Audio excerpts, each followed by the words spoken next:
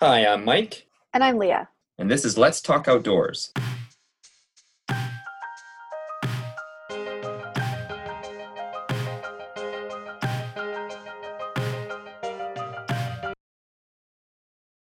Today's guest is Kenton Lysak from Saskatoon. Kenton is a public engagement consultant with the City of Saskatoon and was previously the senior interpreter for the Meewasin Valley Authority in Saskatoon. Hello, everyone. Hey, Hello. So I work at the City of Saskatoon now as a public engagement consultant. And it's something I never really thought I was going to be going into. But what's surprising to me is to see how similar engagement is to the elements that are education. And one thing that kind of steered me into that position was the idea of how in the world can we get more public participation in so many of these important environmental concepts and challenges that we face on a daily, weekly, yearly basis, right? So that's what I'm doing right now, and I'm trying to gain new insights into public engagement. yeah, what made you're so passionate about the environment? What made you join the environmental sector in the first place? I came from small city, let's say like that, Yorkton, Saskatchewan, where there wasn't really a lot of opportunities to understand the environment. There wasn't a lot of environmental protection in that area, and I come from a strong farming background. So for me, what really inspired me from the get-go was actually just looking at ants.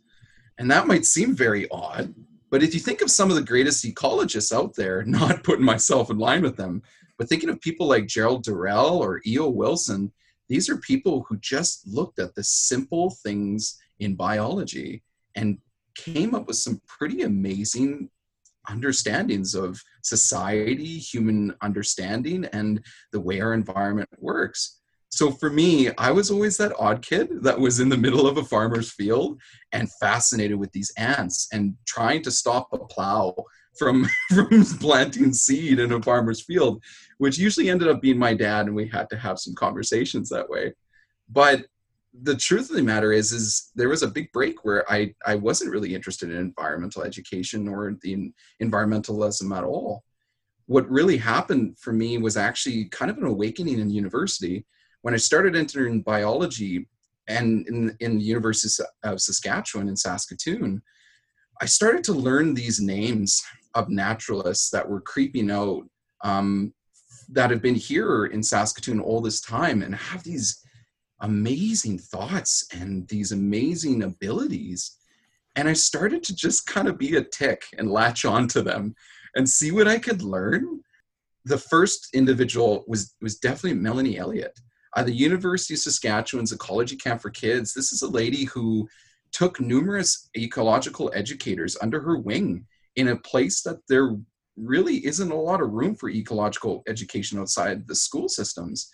And she took them and taught them about the basis of native prairies, of fescue grasslands, of aspen parklands. And she taught them how to get kids out in nature.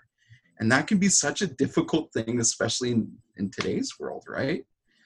And Melanie started opening up doors for me. She started introducing me to people like Jan Shattuck, who runs the Living Sky Wildlife Rehabilitation Society. This lady has dedicated her entire life to protecting and rescuing animal species across Saskatchewan.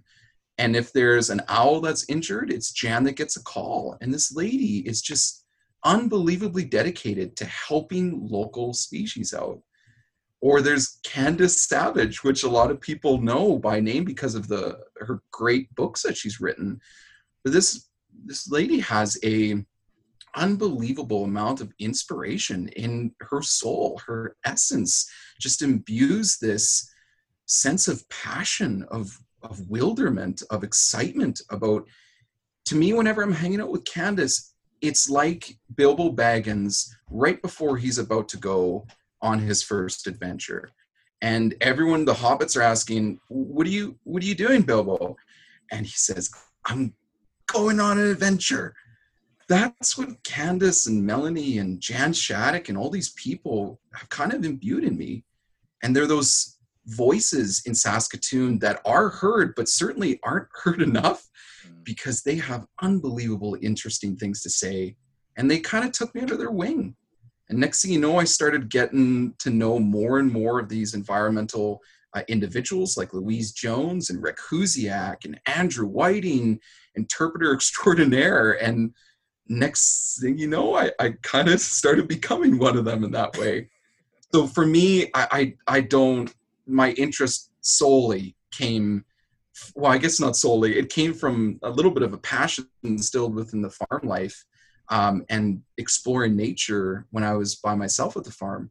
But where also it really was accented was these amazing environmentalists in Saskatoon that have inspired so many people. I know what you mean. There's so many folks in this sector that when you get to talk to them, it's such an infectious feeling you have about their excitement. And I just think but unfortunately, yeah, like you say, it's sometimes hard to get a hold of these people or get in front of these people to have those conversations. I feel like all of us, I know some people might shy away from this term, but all of us are weird to some extent. Every good ecologist and every natural historian and environmental educator, sorry, I'm lumping you in this, Michael, but we're all a little bit weird. And I think there's a Tom Waits quote that is, people aren't worth knowing unless they're a little bit weird. And I just gravitate towards those people. And I haven't looked back. It's such a rewarding experience to be mentored by people like that. Kenton, you've talked about a lot of inspirational people and things that they have done. What are some of the biggest rewards of conservation efforts that you have experienced or been a part of or seen in Saskatoon or Saskatchewan? The problem with conservation biology, and this is represented within a lot of the research and academic articles, is that conservation biology is a really tough thing to see short gains. It's a really tough thing to see quick gains. And so we're talking about a really, really difficult decision that a lot of environmentalists have to make.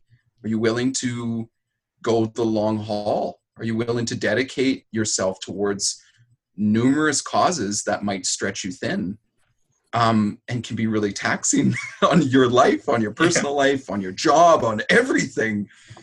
But what I find is if you can stick around and if the cause is that justified, if it's worth it, the results after usually 5 or even 10 years are unbelievable.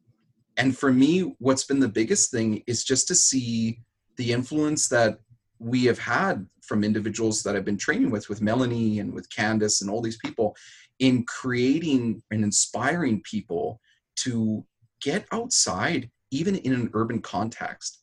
Because we're so used to thinking that we have to travel these long distances to go to beautiful places like Last Mountain Lake or Redberry Lake to see pelicans, that we got to travel to get out in nature. But what we have seen in Saskatoon with things like Nature City Festival, that week-long festival, we're on, I believe, the 6th or 7th year now, or even the environmental programming in the city, it's pushing people to not just look at those other sites, but to look in our city. Our city has an amazing amount of biodiversity, and it's not just because of the South Saskatchewan River. It's the fact that all these species are migrating past us. They're calling these spaces home, and they live in every nook and cranny of every habitat and microhabitats that we provide them in our city. The success to me, Leah, has really been seeing students over the last 14 years that I've been an environmental educator, seeing them transition to now not just looking in those spaces when they're going to the lake, but looking in their backyards and seeing the importance of things like solitary bees. And we always think honeybees, and they're very valuable, but we always think honeybees are the be-all end-all. But now students are starting to build solitary bee houses in their schools, or even thinking of programs like building bat boxes or native gardens within schools. I never dreamed that we would see that 14 years ago. Never. And I never had those opportunities. That's a huge success. And then if you think of how it translates into public policy and even like municipal policies, we're starting to see movement within city sectors. Things like paying attention to dark skies and light pollution within our city. That was never even dreamed about really when I first started. Now, those are considerations that City of Saskatoon, Meewasin Valley Authority, and Ducks Unlimited, these are organizations that are considering those things on a pretty regular basis. There's now burning and grazing within the City of Saskatoon. That's amazing that you can have 300 sheep that are grazing in the city, and that there's controlled burns, not wildfires or launching matches all over the place, but controlled burns that native prairie needs to have in order to remain resilient and opposing things like invasive species. It's just a normal part of that process. I never thought that I would see those things, and I view those as successes. And the thing that we can't bury our head in the sand about is we can't just think that we're going to make a difference in 2 years. And it's so challenging. And I know people who've gotten personally burned out, and even I have at times. But it's seeing the dedication that these people have, continuing on that train. And next thing you know, you start to see these huge impacts. And I've seen it in your kids and students, Michael. I've seen it across the City of Saskatoon. To me, that's really inspiring. And things like the City of Saskatoon's Healthy Yards Initiative, the upcoming Green Infrastructure Strategy, holy moly, those are really exciting initiatives. Mm-hmm. So I view those as successes. And I do think, even though huge environmental challenges like climate change and massive amounts of biodiversity loss and habitat degradation, yeah, they're happening. What I'm liking is that we're seeing a shift in mentality. A paradigm shift is happening, and I'm excited to think of what the possibilities are going forward into the future. That's a very inspirational answer. Yes. And you used one of my favorite lines. Whenever I'm talking with educators, I'm always trying to emphasize that we often have this idea that outdoor education or environmental education, you have to go somewhere to do those things. And I am constantly trying to communicate that nature is around us and that we can access it wherever we live, in our schoolyards, in our backyards. Anytime that I think of I have a high school kid or a middle year kid that is getting a birthday, I hand them a copy of Amateur Naturalist by Gerald Durrell. And if you have never gotten a copy of that, it's a must read, because it teaches you the very concept of, here's all these different ecosystems, but guess what? You can study and be a naturalist in your backyard. And Gerald Durrell's approach is really fundamental to the principles of something that I think is just paving the way for the future, and that's citizen science. And to me, that is an element, that is probably one of the biggest wins, Leah, is the fact that for so long, we have had such a difficult time bridging the gap between science and its communication to the public. How in the world do we get people to actually care about the loss of native plant species, of fescue prairie, of migrating birds, which there's 1 billion less of? Like, these are really difficult concepts. And obviously people feel environmental depression, where it becomes such a strong, impossible thing to change. What can they possibly do about it? I think citizen science is the future. Now we can contribute to larger data sets. Scientists can have a better understanding and a grasp on how to figure out solutions to these environmental problems. And the best thing is we're teaching people at the same time. We're teaching them how to be scientists and why science is important. To me, that's a dream that probably Bill Nye and David Suzuki have had all along. And what a cool world that we live in, that right now we can use our phone to actually point and click a photo of any species that we see and upload it into apps like iNaturalist. They'll identify what that species is, and then a bunch of nerds, scientists like me, will say, yep, that's the species. Can you imagine how important that is to a young mind? Mm-hmm. To say, I found this I found this variegated damselfly. I found this meadowhawk dragonfly. To think that they can identify it with the help of scientists, and then we can use the data to better understand the species. Wow, what a success. What a huge, huge improvement. Well, you managed to make that connection with ants in your farm field. Imagine how much, how much more, like you said, these students get, or these young minds get that affirmation, like, yes, this is a neat thing, or I can nerd out about this, and or weird out, whatever you want to put it. And I think that's such a tool of inspiration for kids to have now. Is that, yeah, they get just that sense of connection. You can connect with pretty high up minds in the environmental community and science community pretty quickly, and which really can shape your direction in life, I think. I remember we were meeting you at the Swale one day, the Northeast Swale, and the students knew we were meeting you there, but they just saw this figure in the water, and they thought you were like a buffalo. I hadn't obviously explained the geography quite well enough to them, but someone's like, "Oh, look at that beast out there." And you were in this huge sun hat, and you had your waders on, so you were right in the middle. And they're like, "What is that?" I'm like, "Well, that's Kenton." And they got out there, and yeah, they were just so excited to. You brought up a bunch of stuff. You just pulled up a net in the middle of one of the wet bodies of water there, and from that conversation where you were pointing out different species that you saw within that net and different different reasons for their being in the swale.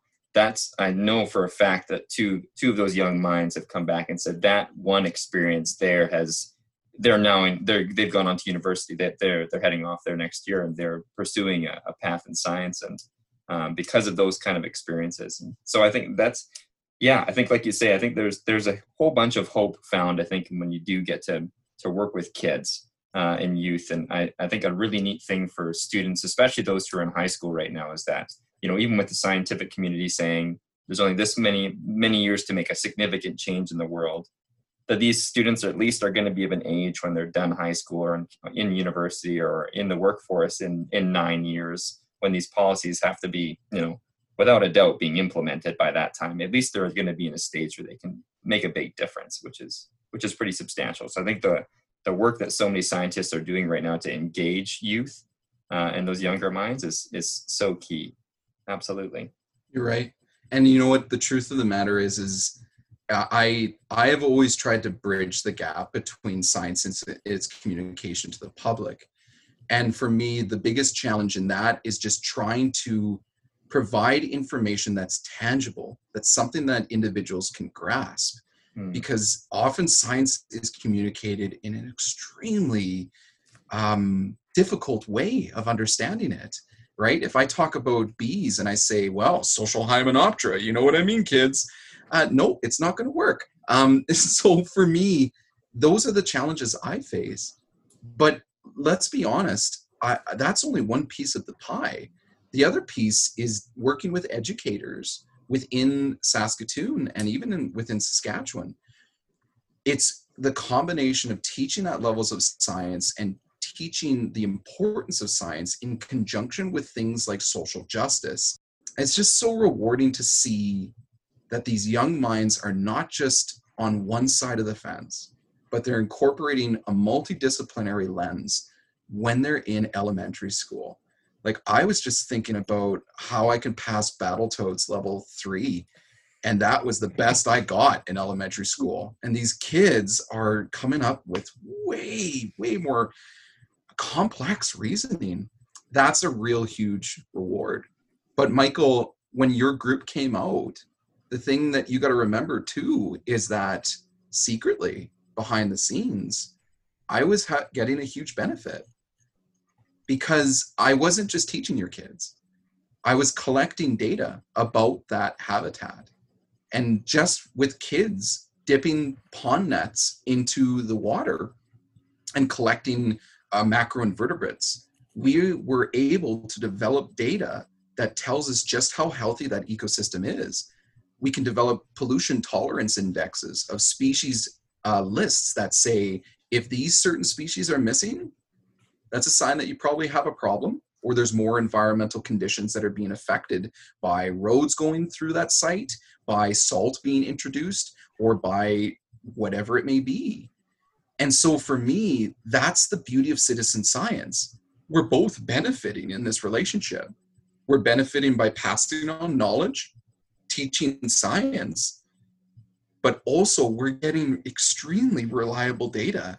And that's something that was kind of viewed not to be in the past. Scientists were really worried about the validity and reliability of that data. As long as we present it in easy terms and easy ways to collect that environmental data, it's amazing just how valuable citizen science can be. In our conversation, I've picked up that you have a fondness for some perhaps unconventional creatures.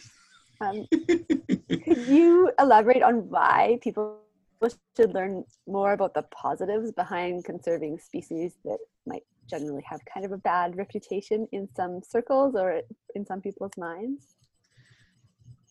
I was a big fan of punk music. And when everyone around me was listening to Gwen Stefani and was listening to Justin Bieber, I was in the background with a hoodie up over my head, talking about capitalism and stuff like that, which can tell you why I might be who I am today in some extent. Now, for me, where I'm going with this is I think there got to be an appreciation for things that might seem a little bit odd or a little bit not normal. And one of the things that we're learning in ecology is some of the most important keystone species that are critical to habitat survival and creating an equilibrium between the structure and function of ecosystems. Some of those species are the weirdest, ugliest, oddest creatures there can be. And for me, one of them has to be bats. Little and big brown bats are common around the city of Saskatoon. And when I talk about them with individuals, the most common answers, and I even got this today, the most common answer I get is, oh, I hate those things. They're mice with wings. They carry rabies. And they're always flying around my head and they want to eat my hair or something like that. To me, it's just such a good example of these misconceptions that keep getting translated further and further down the road. And there's been so much research and psychology research, right, done on why are wolves always viewed as negative? Why is it that the gross looking creatures are always viewed as scary, or spiders, snakes, whatever it is? I gravitate towards them because they are so critical for the health of our environment. In the case of bats, look at the stats. They're eating over 1,200 mosquitoes every night. The average mosquito within Saskatchewan is going to produce about 10,000 eggs within their lifetime. This is a pretty important thing if 50% of those are females and bloodsuckers because they need that nutrition. This is a pretty important thing to have bats around. But people don't realize what would happen if these kinds of creatures disappeared. And within my lifetime, Leah, I have seen bats placed on Coasewicks endangered species list. I chased frogs at the farm, northern leopard frogs, who have just placed on as concern on the Coasewicks endangered species list. Tiger salamanders, American badgers, all these species are placed on these lists. And I used to think when I was young and bought my endangered species guides from WWF, and that I would never let tigers and blue whales and giant pandas become extinct. Never would I let species do that. And now we're starting to see these odd, weird, what apparently are weird species disappearing. The risk that can pose is huge. So for me, I've gravitated towards them because I want to be that young punk rocker back in the day who says, okay, wait a second. Got it. You got fears. Congratulations. But let's learn about why these species are important. Let's look at them. Let's study their interaction in their ecosystems. And let's learn why, if we lose them, we're in big trouble. So I have 2 tiger salamanders that I use for educational purposes, Sally and Mander. A good friend of mine lets me use her 2 big brown bats, a Batrick and a Elizabeth. And I would say there's never been a person that I have not been able to convince that bats and salamanders are important and that they aren't worth special attention. I've had a lot of people freaked out when I bring out bats in front of them at a park or at a school or whatever.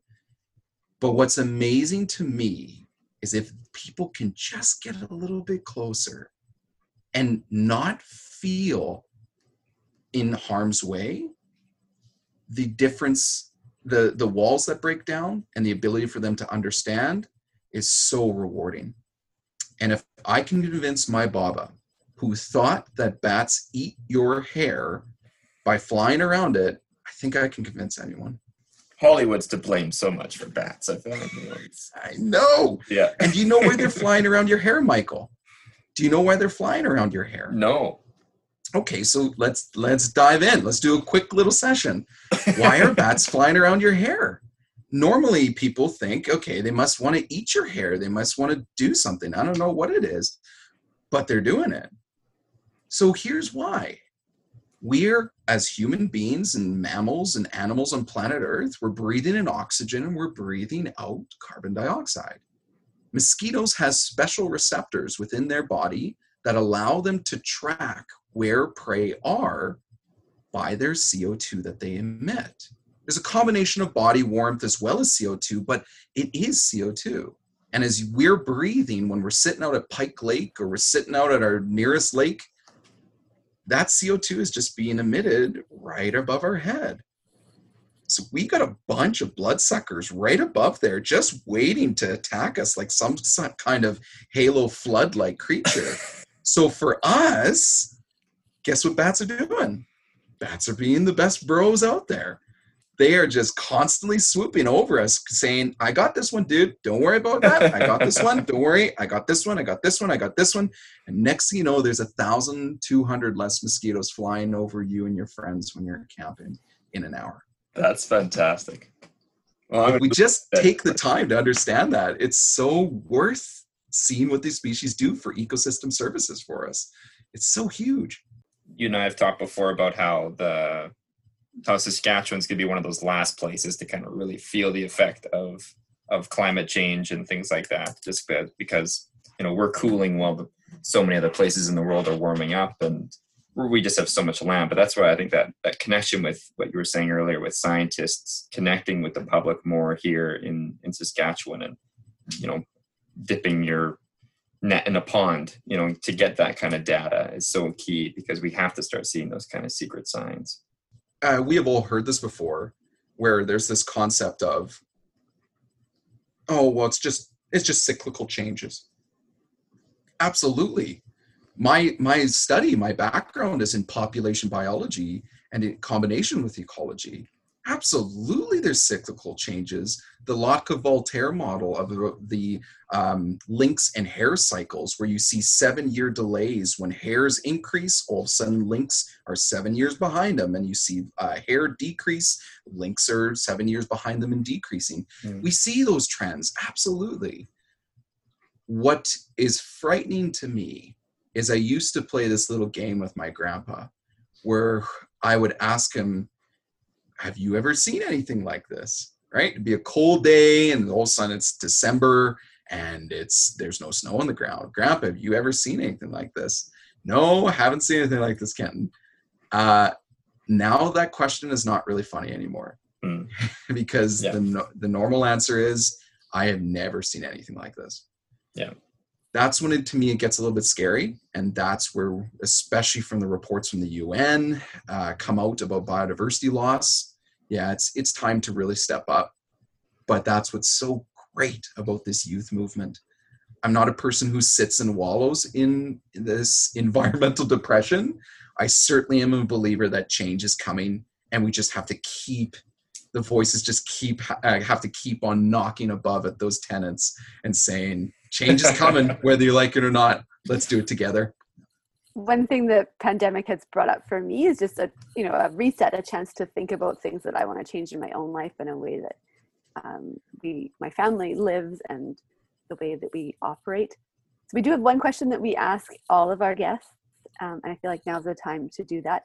And the question is, if you could change one thing about the world, what would it be? Just one thing? Well. Okay. Yeah. Okay. Let's keep it simple. To me, there's been a change that's been happening within this new generation and even within my generation.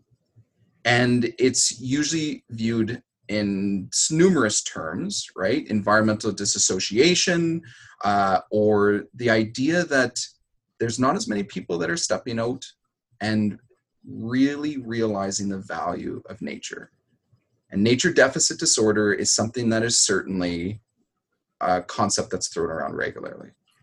But to me, I know that there are critics against those movements and those thoughts. For me, what I would like to see change, if I can make a change, it would be to inspire people to always remain curious. And that can be in general in life, but for me, it's primarily in environmentalism and the natural world. For me, curiosity is what drives so many scientists to be inspired to ask the right questions and to ask the difficult questions. If Galileo and Copernicus weren't asking about how or challenging a geocentric universe, we'd still be thinking that the Earth is the center and we'd all be self-centered, which humans are 100% not, obviously. But realistically, curiosity is what allows people to look up at those stars and start asking questions about, who am I? And what is morality? What is ethics? Why do I like this person more? And to me, that is so ingrained in being a scientist. And there has been numerous papers that have been published who have stated that critical thinking and really the loss of philosophy being taught within like a classroom setting can be such a hindrance, not just to understanding morality and ethics, but to understanding different disciplines like math and English and literature and science and all these concepts from a multidisciplinary lens. There are rules that govern our social system. There's rules that govern our politics and our natural world. And curiosity allows us to challenge that on a regular basis. And what we're finding in the literature is that it's not individuals that are less curious per se, but it's individuals that are not stepping outside their door as much. And whether it be because they're dedicated to a 4-inch screen or 5-inch, whatever you got, new iPhone, or whether it is the fact that information is being fed to us at such rapid rates that we don't have the ability to stop and critically think about that information, which is why things like fake news and all that stuff is becoming so popularized and used and abused. Curiosity allows us to critically think. Having a philosophical frame of mind is something that is so essential to just being, I think, a human on planet Earth. And when I think of programs that I've heard of, like Philosophy in the Community or Philosophy for Kids or Ecology for Kids, or these amazing experiential programs that are being held in school systems, it's teaching kids. I think it should be standard to teach all kids that. How important is it going to be to challenge and look at all these crazy issues that we're facing, social, natural, political, whatever it may be? We have to look at them through a multidisciplinary lens. And so for me, if I could change one thing about the world, it would be ensuring that everyone thinks critically, thinks from a philosophical frame of mind, and maintains their curiosity. Right back to Bilbo Baggins stepping outside that door and saying, I'm going on an adventure. Maintain your curiosity and take risks. Answers like that make you the magician you are, Kent. Yeah. I'll grab a pipe for next time and be Gandalf the Grey and shoot some dragon and things out there. I want to thank you guys. I really appreciate you hearing the diatribe of some kind of hippie environmentalist here. But I really appreciate you for reaching out to people. A lot of people need voices in terms of what they can do and getting inspired to get out in nature. And Sask Outdoors is so critical for doing that kind of work. So thanks a lot for having me, and thanks for doing what you do. Thank you. It was wonderful. Are there any actions that you're going to take after listening to this or chatting with Kenton? I'm going to double down on prepping to get my class outside as much as possible come this fall.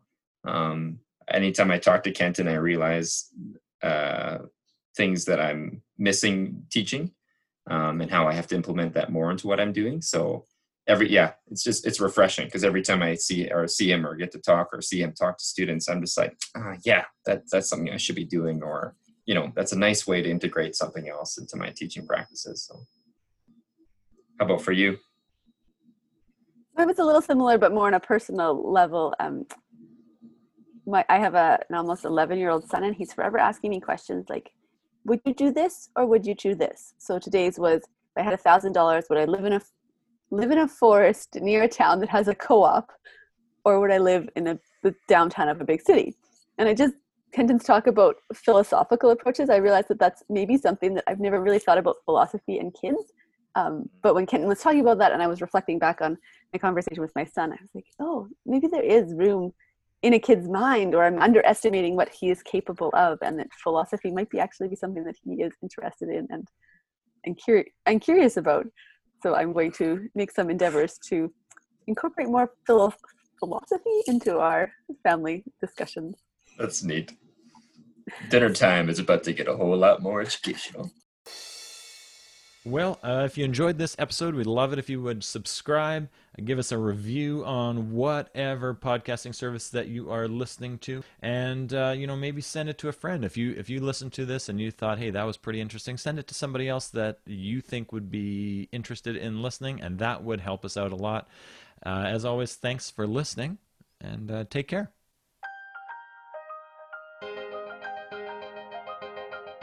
This podcast is produced in association with Sask Outdoors. Check us out online at saskoutdoors.org.